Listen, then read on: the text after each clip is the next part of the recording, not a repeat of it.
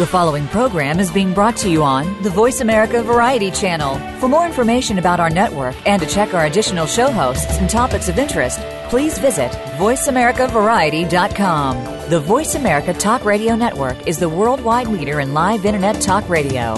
Visit voiceamerica.com. The views and ideas expressed on the following program are strictly those of the host or guests and do not necessarily reflect the views and ideas held by the Voice America Talk Radio Network, its staff, and management.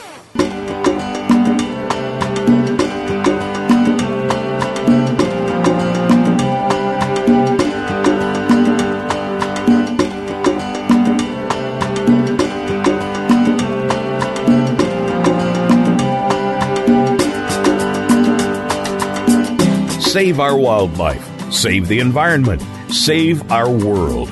It all starts with a little knowledge. Welcome to Our Wild World with Ellie Weiss. There is so much that's being done and can be done with help from specialists and marginalized community groups to you. We'll discuss the future of Africa, the wildlife, and the people, and show you how it affects the entire planet. Now, here is Ellie Weiss from the Wild Eyes Foundation. Hello and welcome to Our Wild World, where we bring you news and information of what is happening along the edges where people and wildlife meet. Today, my guest is Mike Nicholson, talking to us from Nairobi, Kenya. Mike is a bit of a Renaissance man and a raconteur of repute.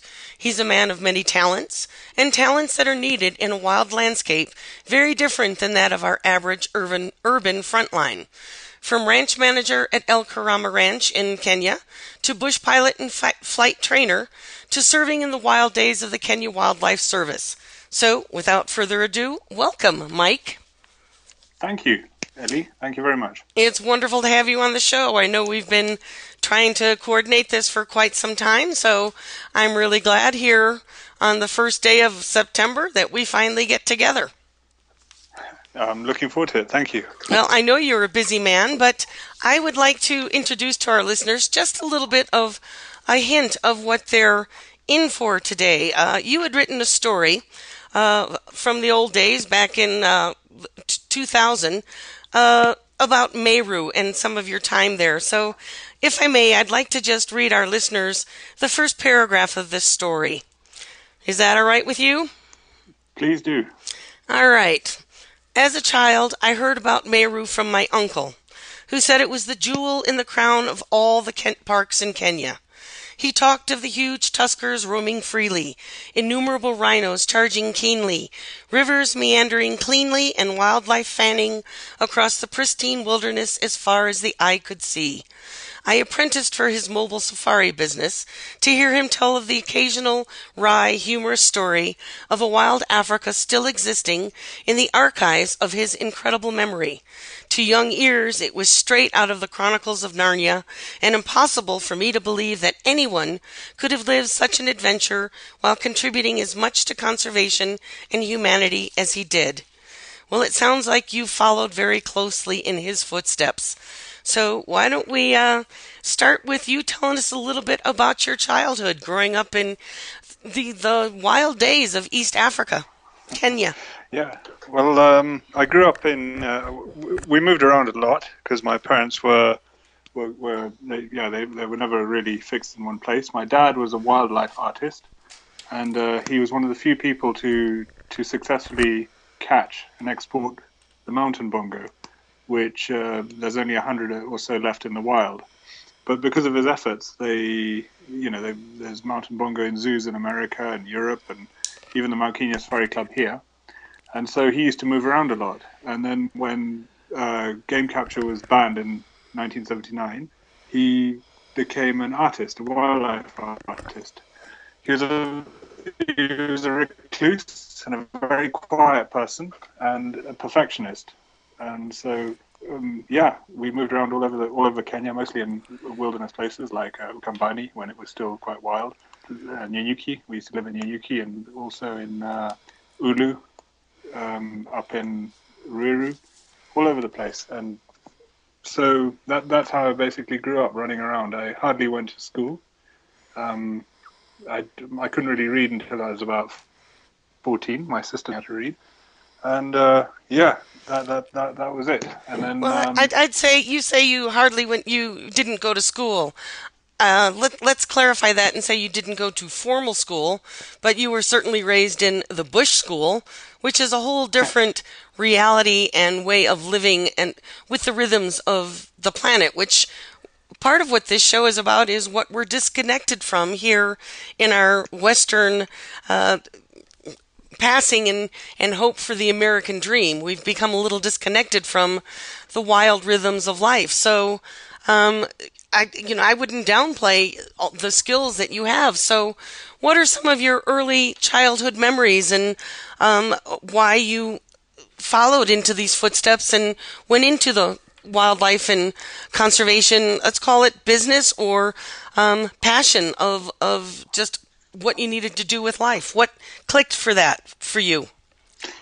It was, I can't really put my finger on it. It came slowly to me, mostly through my uncle, who was the chief game warden of the Selous and made it what it is, the size it is today. And listening to his stories really motivated me and gave me vision and gave me an idea of what I wanted to do. I have to say that my first language wasn't English, it was Kiswahili. And sometimes when my dad and mum were on safari, we used to just stay with the ayah, the nanny, and that was 3 or 4 months.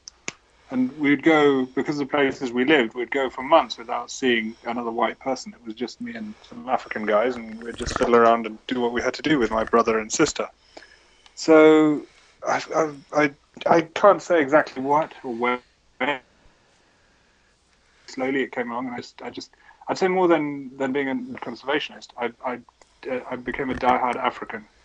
I never wanted to leave this country, and even when when the opportunity came to leave, to go to school in England or whatever, I couldn't bring myself to leave. I did everything I could to stay in Kenya. And, well, in your story here, from Meru in the days, why don't you tell us how you got into being a pilot? You sort of flew into that. My uncle, another uncle of mine, was Mike Amos, and he was an instructor at Wilson. He used to teach people how to fly, and I couldn't imagine anybody being able to fly. And since I was a kid, I wanted to fly. So it was very, very hard economically for me to learn to fly. But eventually, we sort of scrounged the money together, and I went to America and I learned to fly in Arizona, actually in Prescott. Arizona here in the U.S. Yeah, that's right. Funny you should say that. An airplane is flying over right now, and I was recently in Arizona. Serendipity, go ahead. So I went got my license in the U.S. It took 6 months to do my commercial and everything, and came back to Kenya. I didn't actually have a job lined up or anything. I'm not one of those people that are particularly well connected or anything. So I went around Wilson looking for a job. And somebody mentioned that KWS were recruiting, so I went there, and I'd always, dreamt about flying the KWS airplanes and being in that sort of scene. And there were about 50 applicants. It was tons of people trying to get that job, and eventually only 3 people got it, and I was number 4, so I didn't actually get it. But then it turned out that the one person who did get it was too fat and couldn't fit in the plane. The chief pilot, who was the first Maasai to go supersonic in a jet, I got on with him pretty well and told him my story and all that. So he called me up and said, "Do you want to fly for us?" And I said, "Are you kidding?" And that was it. I never looked back. So let's back up a little bit. When was this? This was in 1999. So things have changed a bit. Tell us about that's almost the good old days in Kenya compared to what's going on today. A lot of things have changed, and you talked about the Selous. I'd like to get into that a little bit because a lot is going on in the Selous today compared to 20, 30 years ago. So back in 1998, it was a little more wild and woolly than it is now. And for our listeners, just so they understand, KWS is the Kenya Wildlife Service, which was begun by Richard Leakey. And tell us a little bit about its mandate back in the day. And some of the things that you had to do. It was sort of what we would call the Wild West. It was the Wild West, and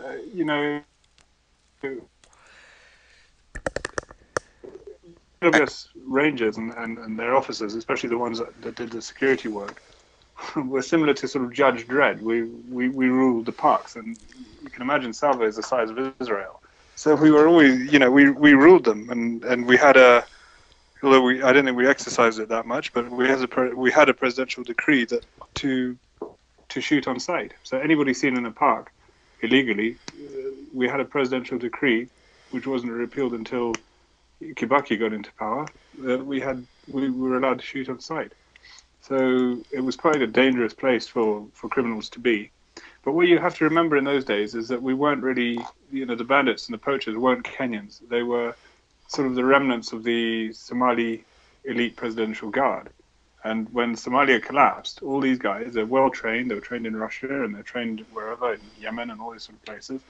They had nothing to do, and they had all these skills and they had all these guns. And they, after the 1990, when what happened in Somalia and all those M16s and guns were left behind when the Americans were withdrawing, that's what they used, and they used to come into the park. So there were two things that happened there. You had really well-trained people, and then you had these really high-powered guns, but also they didn't care. They never cared about dying. So whenever it became a contact, there was no question of, you try and get them to surrender, but it was pointless. They'd fight until the last breath. I remember, actually it was in 2003 when I was just leaving KWS. There was a contact. I was actually in Nairobi, and they called me and they said there's a contact along one of the rivers there near the Lugard's. So I flew there, and by the time I got there, it was sort of 3:30, 4 o'clock in the afternoon. And we couldn't get hold of them because there was no contact with the radios. The radios' batteries had died and all that sort of thing. So we were flying around and we found them. And then they held up 2 guns, which means 1 ranger is down. And it took the river was in spate, so the vehicles couldn't get across. So we couldn't support our rangers on the other side. And they managed to pin down the bandits in a sort of cave. So by nightfall, we managed to drop them some batteries, and they communicated that one of the rangers had been shot and was wounded.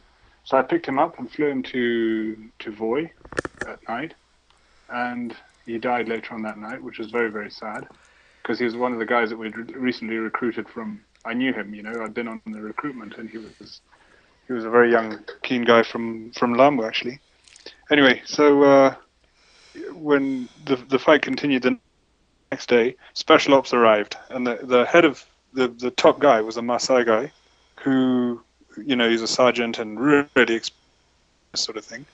Anyway, he crept up the valley, and he, to see where these bandits were, stuck his head around a tree and got nailed in the eye. Oh. They shot him straight through the eye from like 50 yards, so these guys were really, they're on their game. By this stage, we'd lost 2 rangers, so 2 rangers were dead, and we didn't know what to do, so we called in the GSU.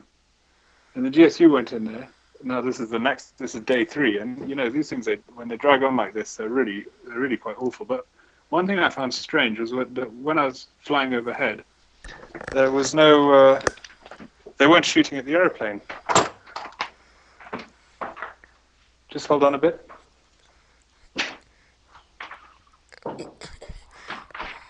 Are you there?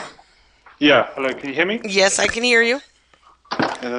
So they weren't shooting at the airplane, which was strange, because normally the bandits always shot at the airplane, and that took their concentration, and that allowed us to guide the rangers in. So that was a bit strange. And the next day the GSU arrived with grenades and RPGs and all this sort of thing, and they literally bombed this cave. And when they got in there was one Somali. The others were already dead, and he was, because of the grenades and everything, he was virtually dead. And the gun was empty. His last round had been shooting that sergeant. Can you imagine? Well, so they never give up. Well, you were really I'm astonished and astounded by the story. You were really thrown into this by the seat of your pants, literally, dropped in to a situation that you had said, a minute ago was very dangerous and sort of open for criminals, but sounds like it was just as dangerous for you and the people who were tasked with protecting the park. So we're going to take a short break here for a minute.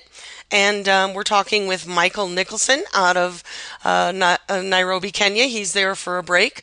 We're going to take a short little break. You can follow us on Facebook and Twitter, and you can find Mike Nicholson on Facebook and learn more about his life and what he's doing today. So stick with us. This is Ellie Weiss in Our Wild World, and we'll be right back. Stimulating talk gets those synapses in the brain firing really fast. All the time. The #1 internet talk station where your opinion counts. VoiceAmerica.com. Wildlife. No wild, no life. Big, scary, beautiful. Predators are in danger. Without them, our rivers dry up. Our forests don't grow. Our communities go hungry. Our biodiversity crumbles. Wildlife drives our planet's ecosystems. The Wild Effect. It's in our hands. Ellie founded Wild Eyes Foundation because she loves Africa and to remind us that there are more harmonious and less destructive ways to live on our planet. She does this so we may be able to look inside ourselves and understand the deeper partnerships that connect us all and to take responsibility for our lives and our Earth. Africa is one of our last remaining wild places and the origins of humanity. It is irreplaceable. Africa is at a crossroads, on the brink of possibilities. We can choose to let its wildlife be lost forever, or we can help save it. In Africa, it is still possible to make a difference. Visit us at www.wildeyes.org to learn how you can make a difference. We only have one Earth. If we don't care, who will? WILDIZE.org. Stimulating talk gets those synapses in the brain firing really fast. All the time. The #1 internet talk station where your opinion counts. VoiceAmerica.com.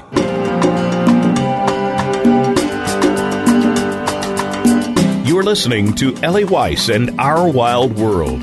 We want to hear from you. Call into the program at 1-866-472-5788. That's 1-866-472-5788. If you'd rather send us an email, please send it to wildeyes@wildeyes.org. That's WILDIZE@wildIZE.org. Now, back to our wild world. And welcome back. This is Ellie Weiss and my guest today, Mike Nicholson from Nairobi, Kenya, who's a pilot, a ranch manager, and one of the old school, old style, but yet very modern man of Kenya today. So, Mike, before the break, you astonished us with a story of your first incident of becoming a part of the Kenya Wildlife Service and being dropped in, hopefully somewhat prepared for your first mission in the park there. So give us an idea of just how remote this area is. I'm hoping our listeners understand that when you flew in and landed at the camp in the landing strip, we're not talking about an airport that has a center and a landing strip and an arrival base and pavement. We're talking wild, remote areas. There's no people up there but you and perhaps the bandits, correct? That's correct. Yes, it's very well, as you said, it is very remote. The airstrips we generally used were, you were there alone. There was no fire emergency or anything. No medical support. Yeah, you just literally landed in the strip and did what you had to do, and then took off again. I mean, they still operate like that to a large degree because of the size of the national parks. Like I said, Tsavo is the size of Israel, so when you're landing in the middle of it, you really are alone there. And Tsavo is still one of the largest intact ecosystems in Kenya today. And you had mentioned this was in the late 90s when poaching, and you're talking about Somali, very well trained and armed ex-Somali presidential guard. So these men are highly trained, highly prepared. Were you at all prepared to face this kind of an opponent? And was this really sort of the beginning of the new poaching wars with the cartels and highly funded? I'd say that period was the end of an era. It was the end of the Somali poacher to a large degree, and the beginning of indigenous poaching. At that stage, it was all basically Somalis and warlords and all that, and it's morphed into a more, I'd say nowadays, local, indigenous. It's the people around the park that are doing the poaching, as opposed to people coming all the way from Somalia and doing the poaching. So how do you think let's skip around in terms of history to today. So back then you were dealing with poachers, well-armed gangs, and the Rangers were not exactly trained up in military style. It was more patrolling the area and the occasional... The Rangers in those days were really well trained. They really were. They were trained basically by the GSU, General Service Unit. So what changed? What changed? How did it change to... I tell you what, it never changed. The Rangers are still well trained. They can do the job, but I think politically things changed. I don't think that they've got the backing that they used to have. There's a lot more. There can be in the old days. You just did what you had to do. Nowadays, there's so much red tape and so many agendas. Political fallout. Well, there's a lot of political fallout. Let's say you happen to kill some of the bandits and they turn out to be connected to some bigwig, it's not easy anymore. So that's the problem. Today the bandits are still well connected, but they're more connected to international cartels. You had said today it's more the local poacher, but aren't they facing the issues of poverty and the idea of quick money to supply for an international wildlife trade? So definitely. The game has changed, so to speak. And the money has changed. In the old days, it was nowhere near what they're offering now for a rhino horn. Rhino horn now is more valuable than gold per ounce. So how do you deal with? I understand that you're no longer part of Kenya Wildlife Service, but you're still working on a ranch, and you still are working with and protecting wildlife and conservation, and working with the local communities a lot, which I understand. So how do you go about working with the local communities today with this changing landscape and the money that's at stake to help local people understand the benefit of live wildlife? Well, the thing is, you just have to change with the times. So what I do now is I don't really run around with guns and uniforms anymore, but I talk to people. I spend hours and hours explaining to them, not so much the value, because I don't want to put a monetary value on, it's a heritage more than a value. And that's what I try to put across to them. We have a local school, and I sometimes go and give presentations there to the young kids, and I tell them, look, some things don't have a value, and wildlife doesn't really have a value. One day the tourist is here looking at it, that's great, we're all getting money. The next day there's a bomb in Mombasa and the tourist isn't here, we're not getting money. That doesn't degrade the value of the wildlife in terms of your national heritage. Imagine waking up one day from having elephants to waking up and not having elephants. And that's the message I put across the communities that I talk to.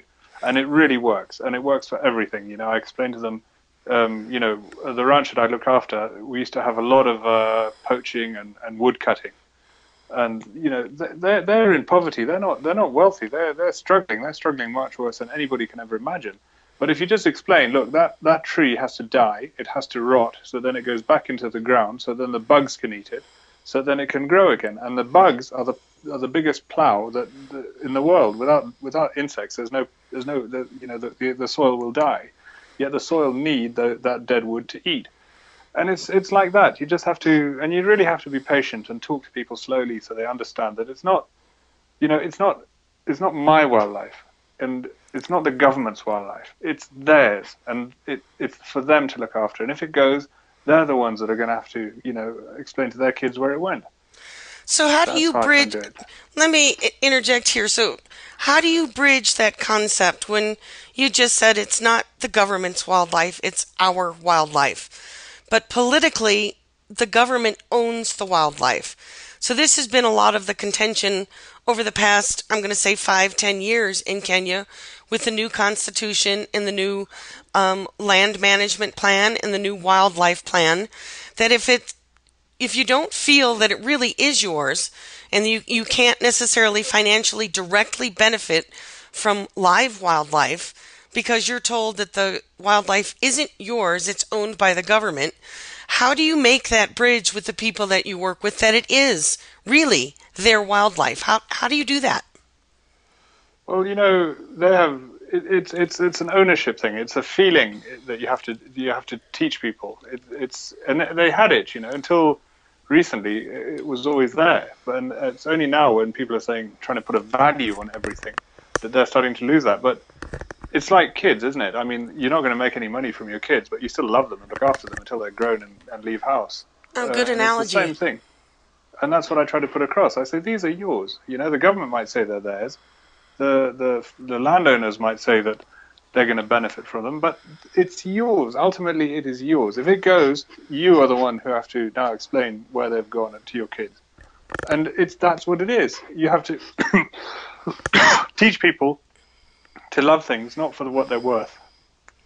You love your wife, not because she's going to bring you any money, or your husband, or your kids, or your auntie, or your uncle. You just love them, don't you? And that's the way they should treat wildlife. So what do you think happened? You said they used to have this connection, which we all know. I mean, there's that sort of fantasy image of the tribal African Maasai, Samburu, Rendille, Turkana living out there in the landscape, connected and in harmony with the wildlife. So somewhere along the line, conflict happened, and I tend to think it's when we started putting more value on wildlife than we did on people, and started creating enemies of conservation and conservation refugees as we started separating people from wildlife. And you said it yourself a minute ago that conservation and wildlife conservation really is about people. So you say they used to have this affinity, this connection. It was innate. It was grown up. It was part of the culture. It was part of the history. So what? Well, also there's sustainability. Sorry, say that again. There was sustainability. The wildlife never threatened the living standards of people. That was their standard. That wildlife was their living standard. Whereas now, when the British first arrived here in the first census, there was 1.3 million Kenyans. In 1990, when I joined KWS, there were 28 million Kenyans. 1999, there were 28 million Kenyans. Now there are 45 million. The population is just growing out of, it's unsustainable. So everybody is hungry, and if they can sell a rhino horn for more than it's worth for gold, then of course they're going to do that, especially if they're not taught to just love the thing. And I think the biggest problem with a lot of NGOs is that they, especially in the north, is that they are employing the locals, so they're empowering the locals, which is wonderful, so everybody gets a job. But by doing that, they're making them sedentary.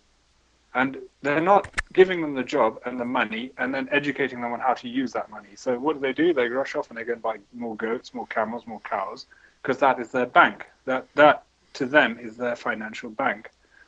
And, it's fine at the beginning, but now more and more NGOs, more and more employing local people, getting them to sell their beads and everything, and they're making money out of it. And with that money, instead of investing it, like, in a building or a shop or a whatever, they're just going off and buying more goats. I mean, I've been flying over northern, well, it's not really northern, but, the sort of Kip Sing, Samburu area for the last 15 years, let's say. And I've watched it go from bad to worse. And it's a direct thing. The village gets bigger and the land around it just gets worse. And that I think is a lot to do with people not being educated on how to use their money. They're still investing in their mobile bank, which is the animal. The cow. And perhaps a shift from nomadic pastoralism to sedentary settlements, villages where the water is, and a change in cultural lifestyle.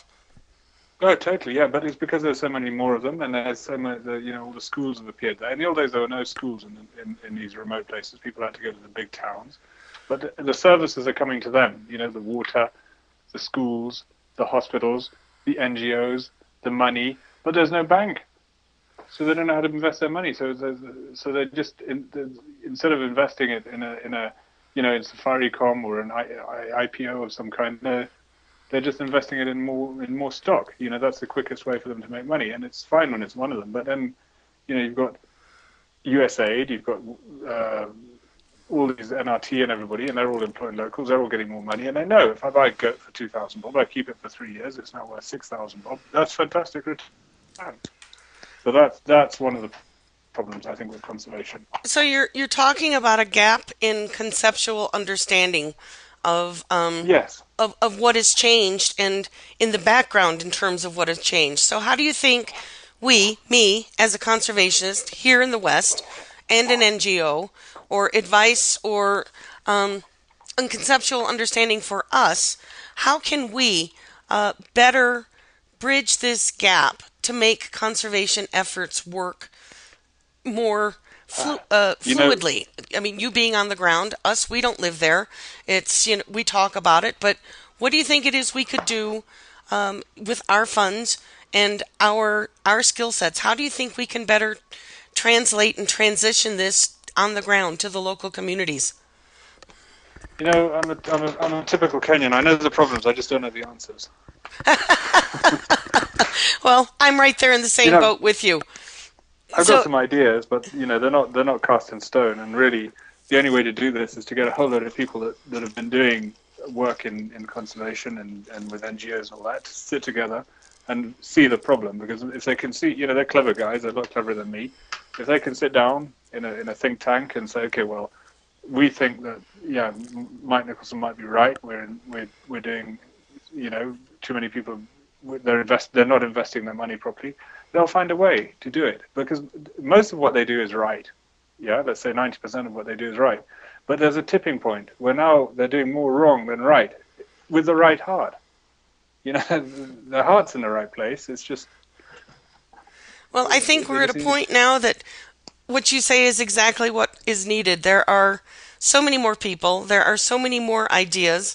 And gathering around and connecting the dots between these ideas and getting them down on the local level as opposed to the meeting rooms and boardrooms in the offices and in the cities. So we're going to take another short break here. And once again, this is my guest today is Mike Nicholson. This is Ellie Weiss and Our Wild World.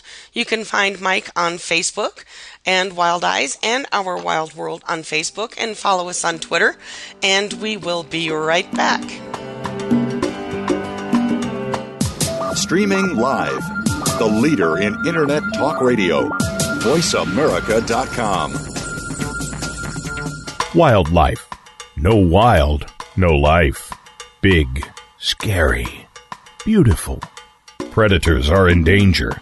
Without them, our rivers dry up. Our forests don't grow. Our communities go hungry. Our biodiversity crumbles. Wildlife drives our planet's ecosystems. The Wild Effect. It's in our hands. Ellie founded Wild Eyes Foundation because she loves Africa and to remind us that there are more harmonious and less destructive ways to live on our planet. She does this so we may be able to look inside ourselves and understand the deeper partnerships that connect us all, and to take responsibility for our lives and our Earth. Africa is one of our last remaining wild places and the origins of humanity. It is irreplaceable. Africa is at a crossroads, on the brink of possibilities. We can choose to let its wildlife be lost forever, or we can help save it. In Africa, it is still possible to make a difference. Visit us at www.wildeyes.org to learn how you can make a difference. We only have one Earth. If we don't care, who will? WILDIZE.org. The Internet's number one talk station. VoiceAmerica.com.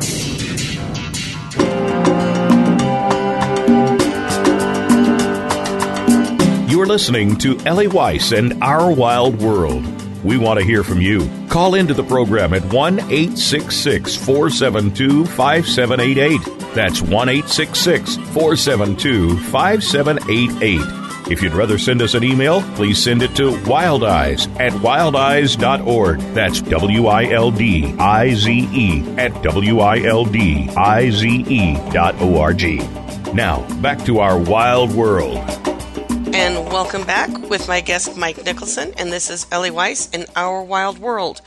So before the break, we were talking about that conservation really is about people, and what has changed in East Africa and really across sub-Saharan Africa over the last several decades is the amount of people that are living with, amongst, and must coexist with wildlife, a lot of that predatory, and the loss of space and places and corridors for wildlife to go.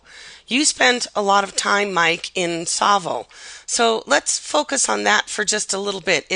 As we had said before, it is one of the largest intact ecosystems that almost straddles Kenya and the border down into Tanzania, in a much larger, in terms of the Tsavo ecosystem that goes all the way down into Mkomazi and to the Ngorongoro Conservation Area and all the way up into the Maasai Steppe and Tsavo and all the way up into the north. So this is an arid area, not really great for people and agriculture, but it is great for wildlife. So where do you think, in terms of where we as conservation is headed, and Kenya as a country is home to some of the last large free-ranging wild populations of unique wildlife, where do you think the future will be if we start running out of room and the pressure starts building up around these parks?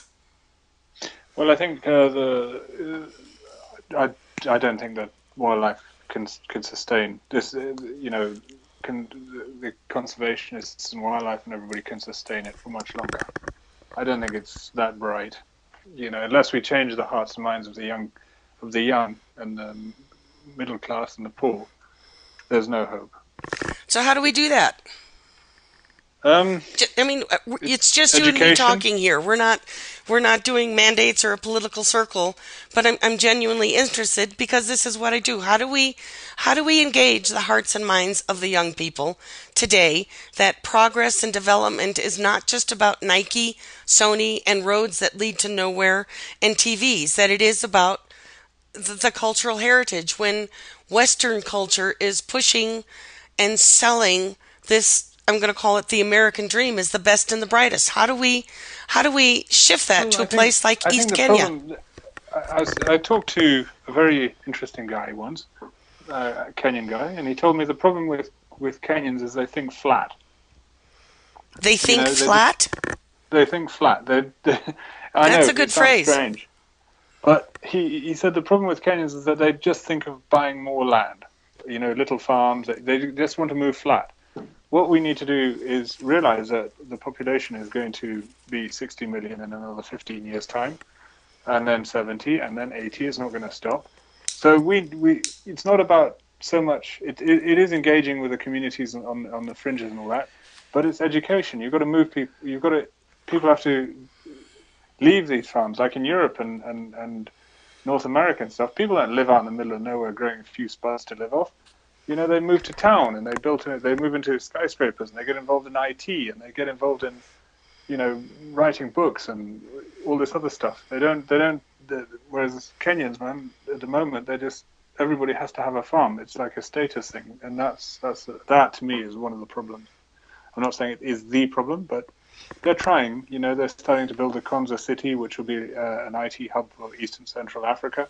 That's fantastic, but it's not moving at the speed the population is growing. So the population is really growing. So Earth is limited. There's only so much land. Land will always have value. We're coming to realize that more and more. But as you just said, as population grows, there's still only so much land. So if the goal is to buy land and to have more cattle or livestock, how do you personally go about in your work combining living and coexisting with wildlife? Yeah, it's a serious balance which you have to just work on every day to try and get it to work. It's not easy.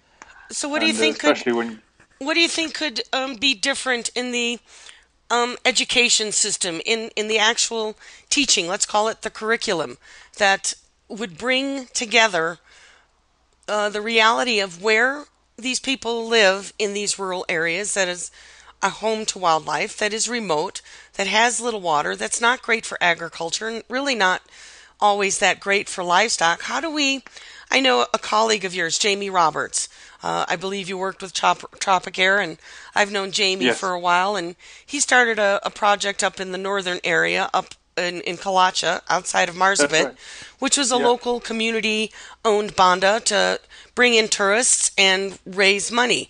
And I remember you were talking about just a little bit ago the bank account, the livestock, and understanding savings accounts. And he was trying to work toward implementing understanding of savings rather than have livestock on the hoof, have it represented by a savings account. But it never really took off. How do you think we can go about in the curriculum, whether it's NGOs and volunteers teaching students and passing on information on the fly, that we can help make this connection that banking on earth and banking on your land will be the solution and the key and the core to our survival, their very survival?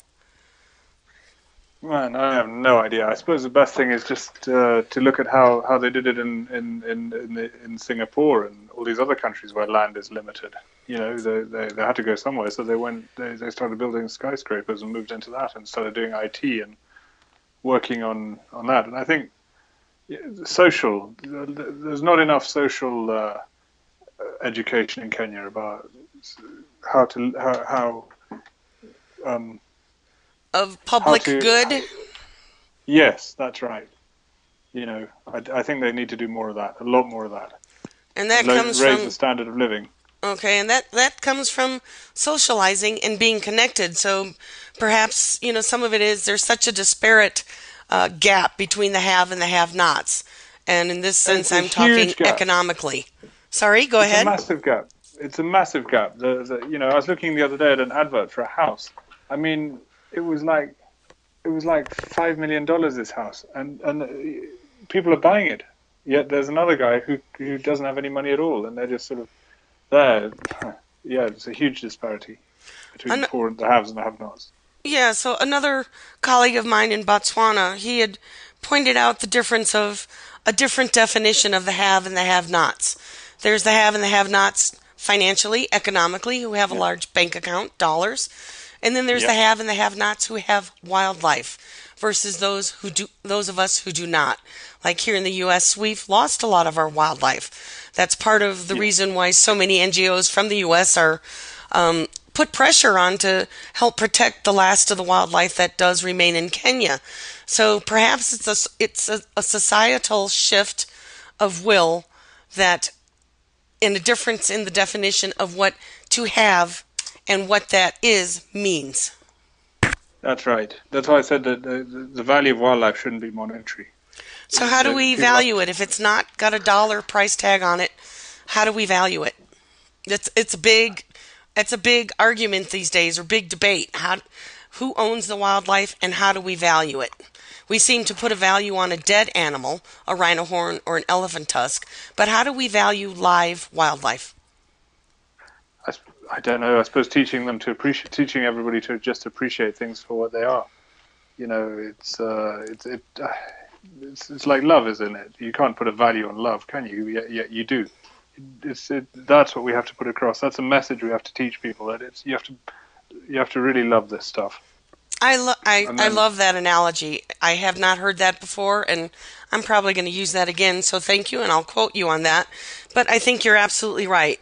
There's an intrinsic value to the things that we love, and somehow in this quest for dollars, which I call the benchmark of health and wealth, must shift, and we need to revalue what it is that's important, and that it's not always about how fat our wallet is and how much money and how much big a house we've got, or even how many cows we've got.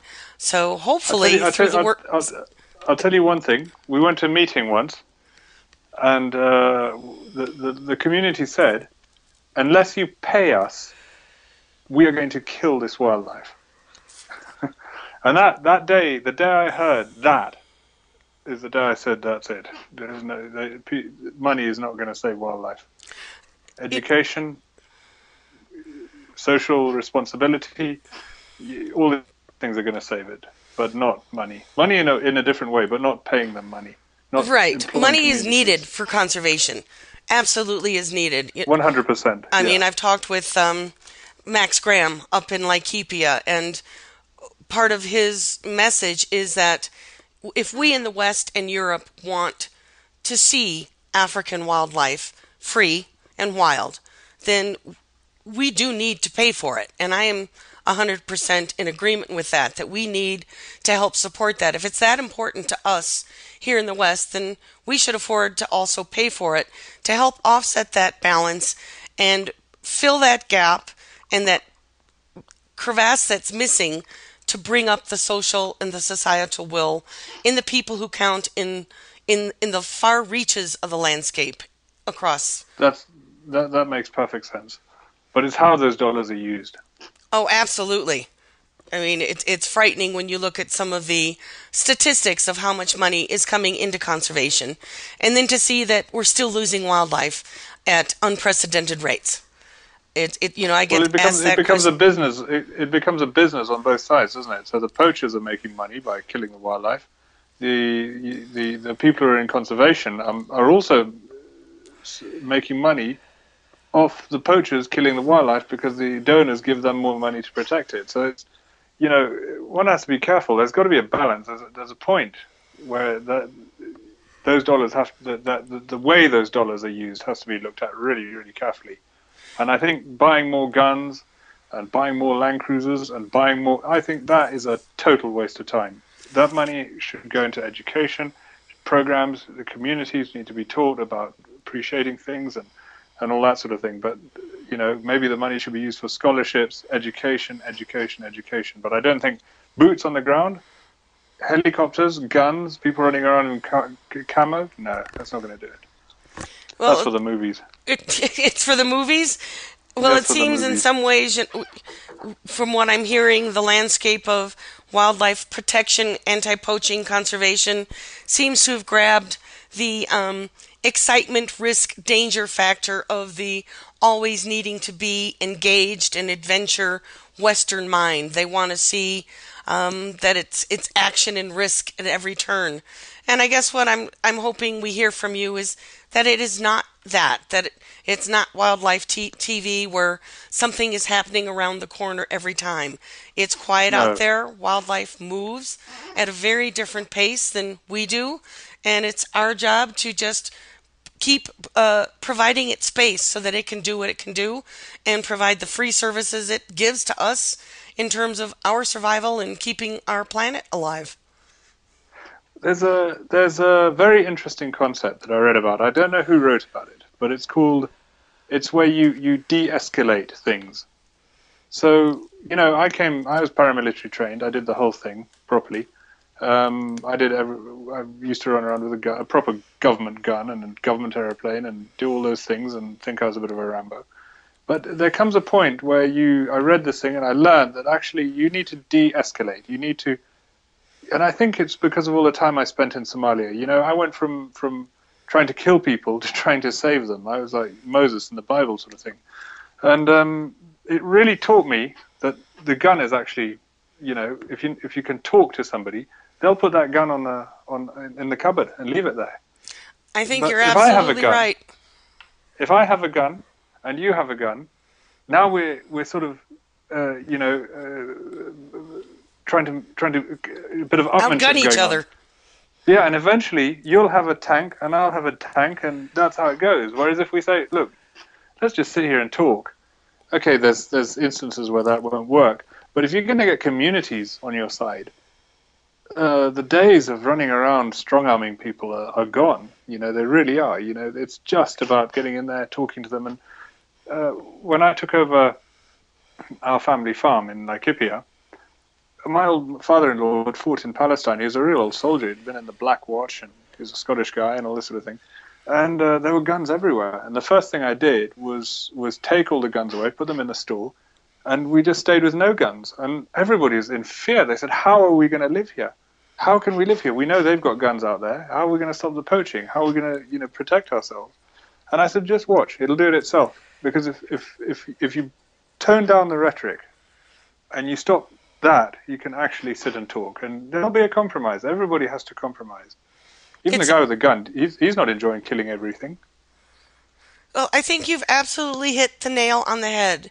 And I love that term, de-escalate. I think as a global community, that's where we're at. We have to de-escalate.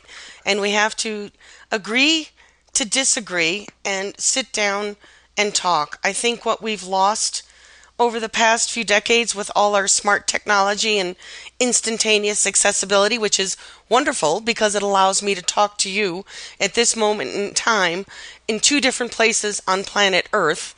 But at the same time, it's taken away the face-to-face ability of us to sit down and deal with each other, looking at each other in the eye and talking it out. That I think is 100%. And I think what we're losing in Kenya, and it's getting more and more now, is what I call, there's been since, in certain areas, I'm not going to say who or where, but there's something I call elitist conservation. Elitist conservation. And now what's happening is elitist security. And it's taking us away from our people. Elitist conservation is where, can you hear me? Yes. Elitist conservation, in my opinion, is where you've got, a guy or a syndicate of people who can raise huge amounts of money, and they use this money to do conservation. They're doing what they believe in and all that sort of thing. But the buy-in is too big.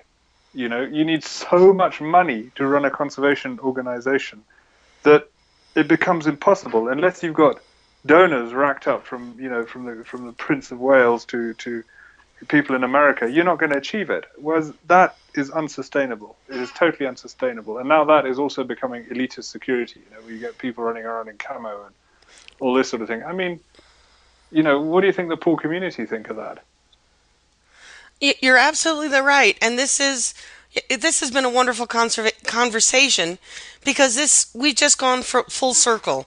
Through this conversation, we have pretty much nailed what has changed over the last couple of decades in conservation. That it's become elite. It's become the private playground of large donors and celebrity. And we've sort of lost the effect where it actually ends up affecting things on the ground, that it becomes a circular feeding itself kind of thing, and it never really trickles out into the communities. So I think we need to scale back. Scale back and de-escalate. I think you nailed it. Well, thank you very much, Ellie. Well, thank you. This has been a wonderful conversation, and unfortunately, we're out of time.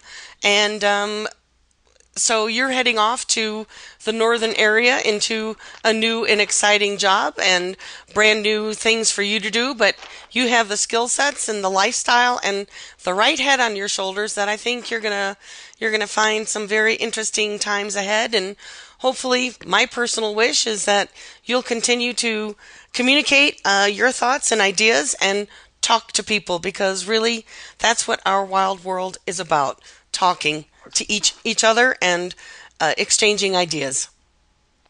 It's fantastic. I've had a really good time. Thank you, and hopefully we'll meet you one of these days. You bet. You're on the top of my list to come and visit on my next trip, which hopefully will be as soon as the winter settles in here and gets cold. I'll come over there where it's nice and warm and pop in and give you a visit. And I'd love to go up in the air with you. Anytime. All right. Well, thank you so much, Mike. And thank you, listeners. This is Ellie Weiss with my guest today, Mike Nicholson. Find him on Facebook. Read some of his stories. He's a fascinating man. Follow us on Twitter and our website, www.wildeyes.org. And go step outside and enjoy our wild world. Thank you. Thank you again for joining us this week. Be sure to tune in next Monday at 11 a.m. Eastern Time, 8 a.m. Pacific Time for another edition of Our Wild World with your host, Ellie Weiss, on the Voice America Variety Channel.